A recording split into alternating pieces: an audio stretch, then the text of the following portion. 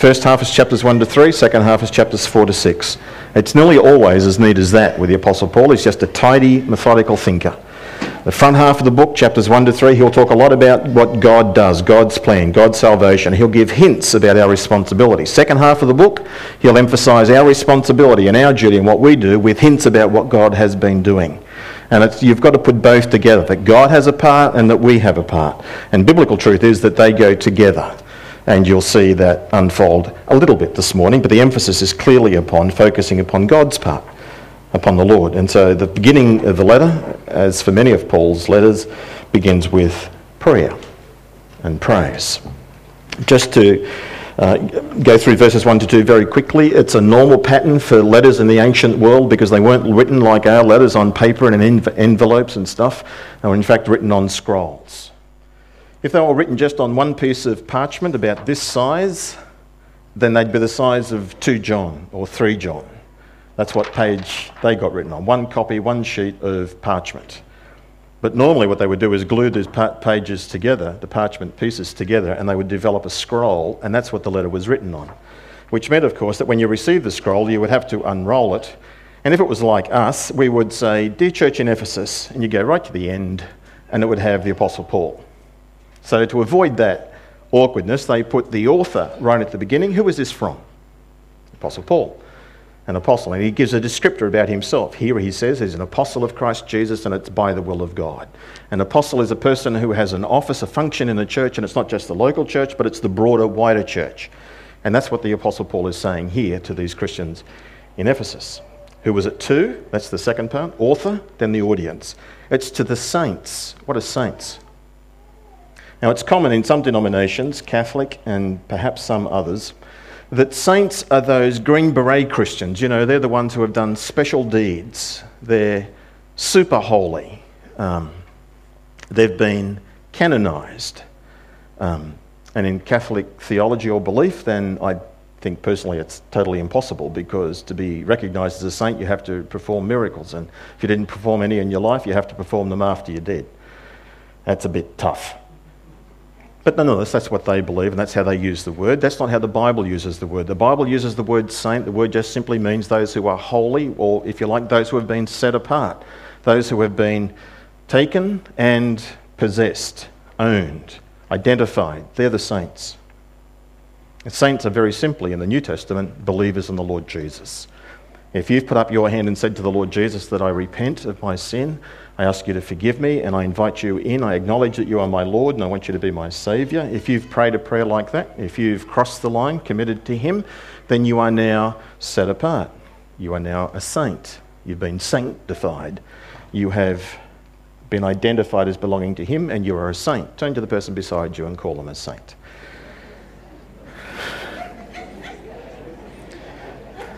I notice some of you can't do it, and I understand why.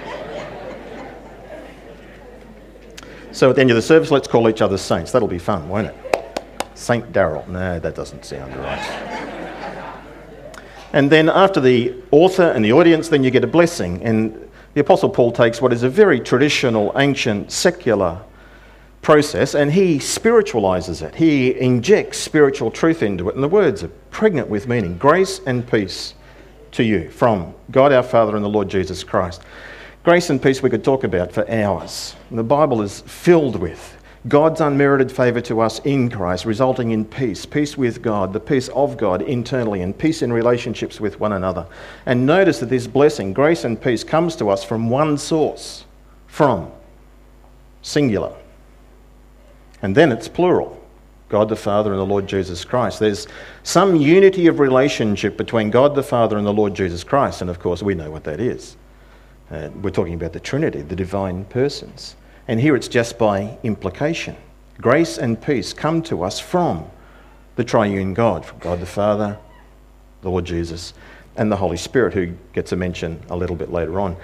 Just to point out and then move on quickly, you'll notice in verse 1, next to the word Ephesus, there's probably a little letter, a subscript referring to a footnote, and the footnote in my Bible says some early manuscripts do not have the words in Ephesus. So it's to the saints. Blank. The faithful in Christ Jesus. Scholars, people love to write doctorates about these sorts of things, and I think The best solution is this. My solutions are always the best ones, by the way. Not always the right ones, I'm sure. I think the best way to understand the evidence is to say that when Paul wrote it, he probably left a blank line in there. And so that when this letter turned up at Sunnybank, the people would read it to the saints in Sunnybank, in Runcorn. Talking to other people if he's done that. The faithful in Christ Jesus. And so a word was inserted. And so in some of the manuscripts, the ones that we have copies of, they've actually written in Ephesus. And in other manuscripts, there's just a blank there. It's just not there. So that reconciles it. That this letter is a letter that Paul wrote to this local church in Ephesus, but he wrote it to that local church, and he wrote it to that local church, and he wrote it to that local church. It's a circular letter. I think that's the best way to read the evidence. And that just helps us also to take this very significant step of saying, this is what he's writing to us. These words are for us as well. They were for the church in Ephesus, but not only for them. The ones who are saints and to the ones who are full of faith in the Lord Jesus. Well, what does the Apostle Paul write to them?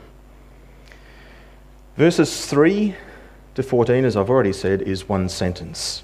And I want to point out to you that he's very Trinitarian in his beliefs. He wants to praise and bless God the Father. He wants to praise and bless God the Son, and he wants to praise and bless God the Spirit. He refers to the Father in verses 3 to 6. Praise be to the God and Father of our Lord Jesus Christ, the God and Father. I'll talk about that in a second. Who has blessed us in the heavenly realms with every spiritual blessing in Christ. Then down to verse 7. It's in him, in Jesus, we have redemption through his blood, the forgiveness of sins. And he talks all about what Jesus has done for us.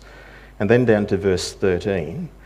And you were also included in Christ, that's us, when you heard the word of truth, the gospel of your salvation. Having believed, you were marked in him with a seal, the promised Holy Spirit, who is the deposit guaranteeing our inheritance. So it refers to the Spirit. Father, Son, Spirit. And through this prayer, the Apostle Paul has a threefold repetition of a phrase. It's in verse 6, the beginning of it. To the praise of his glorious grace. It's repeated at the end of verse 12, that it might be for the praise of his glory. And then again at the end of verse 14, to the praise of his glory. So the prayer is, Father, to the praise of his glorious grace. To the Son, and praise for his glory. And to the Spirit, and praise for his glory. The Apostle Paul wants us to understand what the triune God has done for us, and he wants us to be praising, giving thanks, adoring and exalting the triune God. Verse 3. I'm just going to quickly work my way through the passage and then come to some application at the end. This is going to be quick. Blessed be the God and Father of our Lord Jesus. The Father was both Jesus' God, referring to his humanity, that when Jesus was fully man, went on earth in the incarnation, then the Father was his God. My Lord and my God is what he said. And he's the Father in terms of his divine eternal relationship with that same person, the Father. He is the God and Father. Jesus is human and divine. His full title is the Lord Jesus Christ. Lord is his divine name and title. Jesus is his earthly name, and Christ is his earthly function of what he came to do, to be the Messiah. What has the Father done in Christ? He has blessed us in Christ. The whole passage echoes with in him, in Christ, through him. He is the centre of everything, as this passage will outline for us. Everything revolves around being in him. You have to know him. Jesus said it very clearly and very exclusively. No one comes to the Father except through me. I am the only way. I am the way, the truth, the life. He is the centre of it all. The Spirit of God right now in ministry points to the Lord Jesus. Our Father in heaven, through revelation, points to the Son and says, behold my Son, listen to him. Everything is directed to the person of Jesus. He is the one that we are to exalt. What has God done through Jesus? He has blessed us in him with every spiritual blessing. Where? In the heavenly places. What does that mean?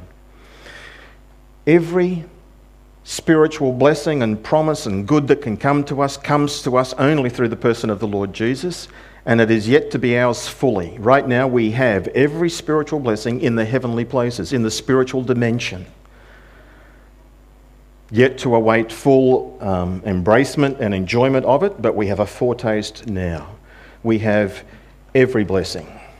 A couple of times this morning I just want to refer you to another author or another passage of Scripture which takes this same phrase and just expands it a bit. For this one, every spiritual blessing in Christ, that's Peter, 2 Peter chapter 1, verses 3 and 4. Listen to these words. His divine power has given us everything we need for life and godliness through our knowledge of Him who called us by His own glory and goodness. His divine power has given us everything we need for life and godliness. There's nothing else that is required. He's already given it to us. Through these, He has given us His very great and precious promises, so that through them you may participate in the divine nature and escape the corruption caused by the evil desires. His divine power has given us everything we need for life and godliness. Through these, we have His very great and precious promises. Through them, we may participate in the divine nature. We are being transformed into the image of Jesus. We are becoming like Him. God has started something, and that which He has begun, He will continue and He will conclude. Paul says concisely, praise be to the God and Father of our Lord Jesus. He's blessed us with every spiritual blessing in Christ, and it's right now reserved for us in heaven, in the spiritual realm. And then he goes on to amplify some of these things. There are two things primarily. He talks about the Father, and we can be distracted by some of the words and miss the point. Verse 4, what has the Father done? For He chose us in Him before the creation of the world to be holy and blameless in His sight. When many people read that verse, for He chose us in Him before the creation of the world, they get hung up and distracted by the whole concept of divine election, by predestination. But it's not the focus of the verse. The focus of the verse is He chose us in Him when, before the creation of the world, before we were made, before we'd done anything good or bad, God said, I'm going to choose them and I'm going to bless them so that they can be holy and blameless. That's the focus. God has chosen us in Him to be holy and blameless before Him or in His sight. That's the focus. In a couple of minutes, I'll come back and talk about choosing and predestination and trying to put it in a biblical balance for you. But for some of us, you just need to get over it. The Bible says it. We don't understand it. What did God do exactly? Well, we're not told. We're just simply told here that He chose us in Him. And He did so before the creation of the world, and He did so that we would be holy and blameless. Holy does have a sense of moral purity about it, but the word, like the word saint, same word, similar word, has a meaning of being set apart. And that's where the idea of moral purity comes from, that we're going to be different, but the primary word means to be set apart for God's service, that we have been made holy. We are His servants, blameless, free from the guilt of our former sins. I like the translation, without fault. Just remind yourself of who's sitting beside you. Do they have faults? We all have faults, don't we? One day, someday, we are going to be without fault. Won't that be incredible? Because of Jesus. One day, someday, our redemption will be full and complete, and we will be holy, set apart, and blameless, without fault. Just like that's the same concept as the Old Testament sacrifices. If a lamb had to be without blemish, so too we, spiritually. Because of what God the Father has done through Jesus the Son, we are to be without blemish, living sacrifices, living for Him. And it's before Him. We are His servants, we are His stewards. That's the emphasis of this. He chose us in Him to be holy and blameless in His sight. God has selected us, accepted us to be His set-apart stewards, set-apart servants. We are servants of the King. What a great honour it would be to be a servant of the Queen. What a great honour it would be to be the servant of the President of the United States. What a great honour it would be to be a servant of the Prime Minister of Australia. Yeah, that's testing you, isn't it? It would be an honour to serve the Premier of Queensland. Now, ditch your political agendas. It's a job with prestige, and you're the servants to that person. It is a privilege. Well, we, brothers and sisters, saints, we are servants of the King. We belong to him. When the angels look at us, they don't see lowly scum, they see you're the servant of the King. You're the honoured servants of the King. Praise his name. That's what the Apostle Paul is saying. Then Paul goes on, and if you think you're getting away from the predestination thing, then he hits you with it again. In love, he says, verse 5, he predestined us to be adopted as his sons, again, through Christ Jesus, in accordance with his pleasure and will. We have been predestined. Every time the word predestined is used in the New Testament, it's used that you are predestined to something. Some people use the word predestined, they get it mixed up with the idea of election, of God choosing and selecting us before the creation of the world. That's a different word, that's choosing. Predestined is that God has predetermined that this will happen. Here, God has predetermined that those who are in Christ will be adopted as his sons. Romans 8 verse 29 says that God has predestined us to be conformed to the image of his Son. We are predestined to a thing, to a purpose, to a result. And so God is at work in us and he has adopted us. He has been sovereignly at work. And it's not about us, it's about him, because he gets to that first result, to the praise of his glorious grace. That's why he did it. He chose us to be holy and blameless. He adopted us to be his sons, not for our sakes, but to the praise of his glory and grace. God's agenda is to bring glory to himself. And if you think about it philosophically and theologically, he is obligated to do so. He must bring glory to himself because he is God. And it's only logically and theologically correct that God honours that which is worthy, those who are worthy. Who is more worthy than he? So he must bring glory and honour to himself. We are adopted as his sons. It's not a gender thing, but ladies, you are called sons of God. Why does the apostle use that language? Because in the ancient world, ladies, you didn't inherit anything. You didn't have any legal rights. And even Mormons today teach that women don't get to go to heaven unless their husband gives them permission to do so. That seemed to have some sort of resonance for some of you. Isn't that sad and silly? No. In Christ Jesus, there's no male or female or Jew or Gentile. You're all one. You are sons and daughters of him. But from a legal point of view, you are sons because you have a title. You will inherit. I'm going to get off the track here quite easily, aren't I? Will we still have our gender in heaven? My belief is yes, you will. Will you be a lady in heaven, a woman in heaven? Yes, you will. That's how God made you. That's how you will still be. And he glorified, sanctified. I'll still be male in heaven. Praise the Lord.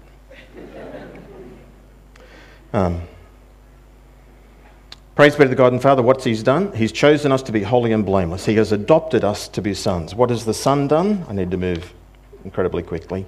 In him we have redemption. We've been ransomed. Our price has been paid. We've been set free from sin. We're in chains to sin. We're the slave market of sin.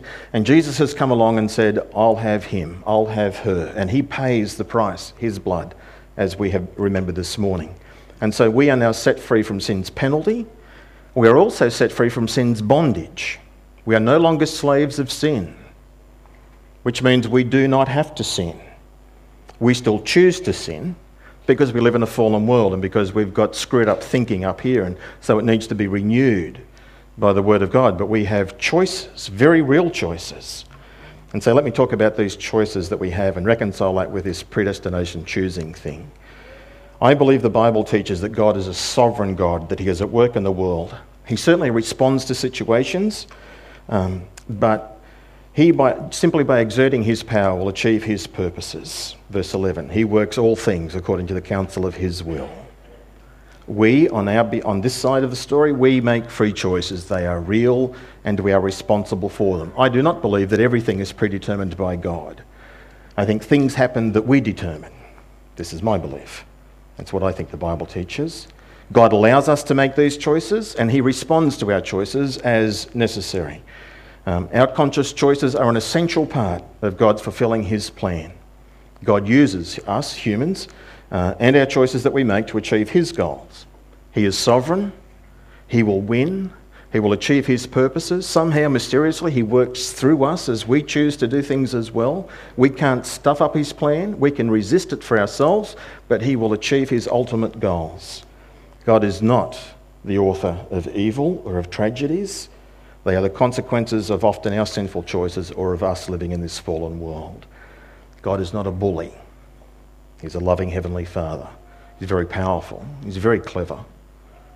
But he's very gentle. Firm, but gentle. Gracious, but clear in what his standards are. He is good and he is kind, and he will judge sin. And our loving Heavenly Father is the one who, in his own sovereignty and the own scheme of things, chose us in Christ to be holy and blameless. He adopted us. He embraced us as his children. What did Jesus do?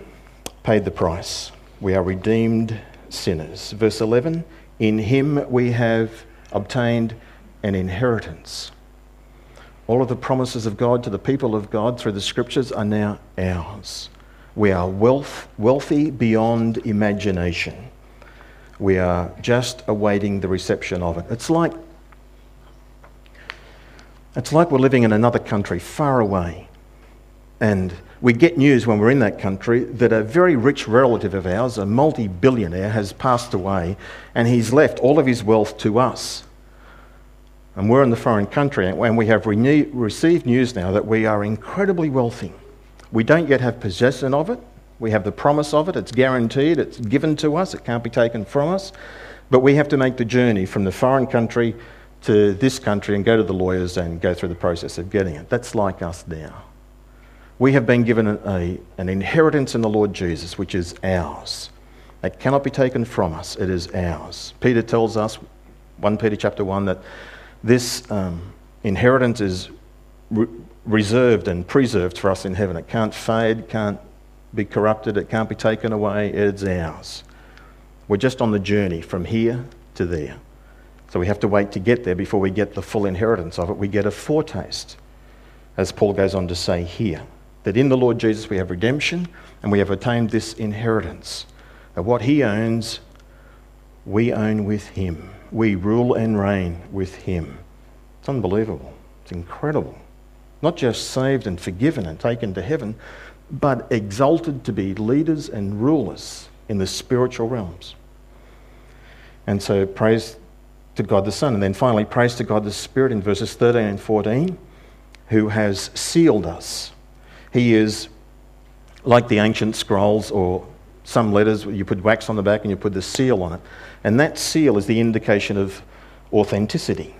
It preserves and protects the contents of it. It certifies that it's real. It's also, identifying this as coming from the owner. So the Holy Spirit in us is identifying that we belong to him.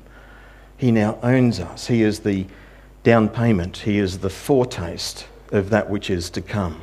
And so the Apostle Paul says he is the deposit guaranteeing our inheritance. The language is rich and deep. So the Apostle Paul prays very simply, praise be to the God and Father of our Lord Jesus, who chose us in him that we'd be holy and blameless. He has adopted us in him. Praise his name. Praise be to God the Son, who in him we have redemption through his blood, the forgiveness of our sins. In him we have attained an inheritance that can't be taken away. Praise his name. And praise be to God the Spirit, who has sealed us in him, and who is the guarantee that we will fully achieve and inherit that which he has promised to us. Praise be to his name. This is the Apostle Paul's prayer. Well, what does it mean for us? Well, really quickly, these things. As you read through the passage, you'll see, I think it's at least 11 times the phrase, in him, through him, in him. He is the centre, the Lord Jesus. So because he is the centre of it all, therefore, stay close to him. Stay connected to him. He is the vine, we're the branch. Stay committed to him. Keep him as the centre, as the focus. He is the one that we are to exalt. Number 2, the passage says that we have been chosen to be holy and to be blameless. Be that way. Be holy. Be different. And live blamelessly, without fault. Will we do it perfectly? No. But that's the goal. When you wake up, make the decision, make the commitment. We've been bought with a price. The scripture says, therefore, glorify God in your bodies. Let's recommit ourselves to being his holy servants. And the passage says to us that we are redeemed sinners, that we have been forgiven. So just as we have been forgiven, later on in Ephesians, Paul will say, therefore, let's forgive others. And that what God has done with our sin, let's do that with one another's sin. To extend the promise, I forgive you, which means I'll never mention it again. I won't mention it to you, I won't allow myself to dwell upon it, and I will not mention it to others. It's cancelled, it's removed, it's washed away, it's gone. Let us forgive one another. Why? To the praise of his glorious grace. All about him. Let's pray. Heavenly Father, this passage easily directs us to praise and to give thanks to you, to give praise and thanks, glory to the Lord Jesus, and praise and thanks to the Spirit. Triune God, Sovereign One, bless you and thank you. May you be honoured and may you be glorified, not just in our services, but in our service, in our lives. Lord, bless us and use us this week to bring honour and glory to you. We pray in Jesus' name. Everybody said?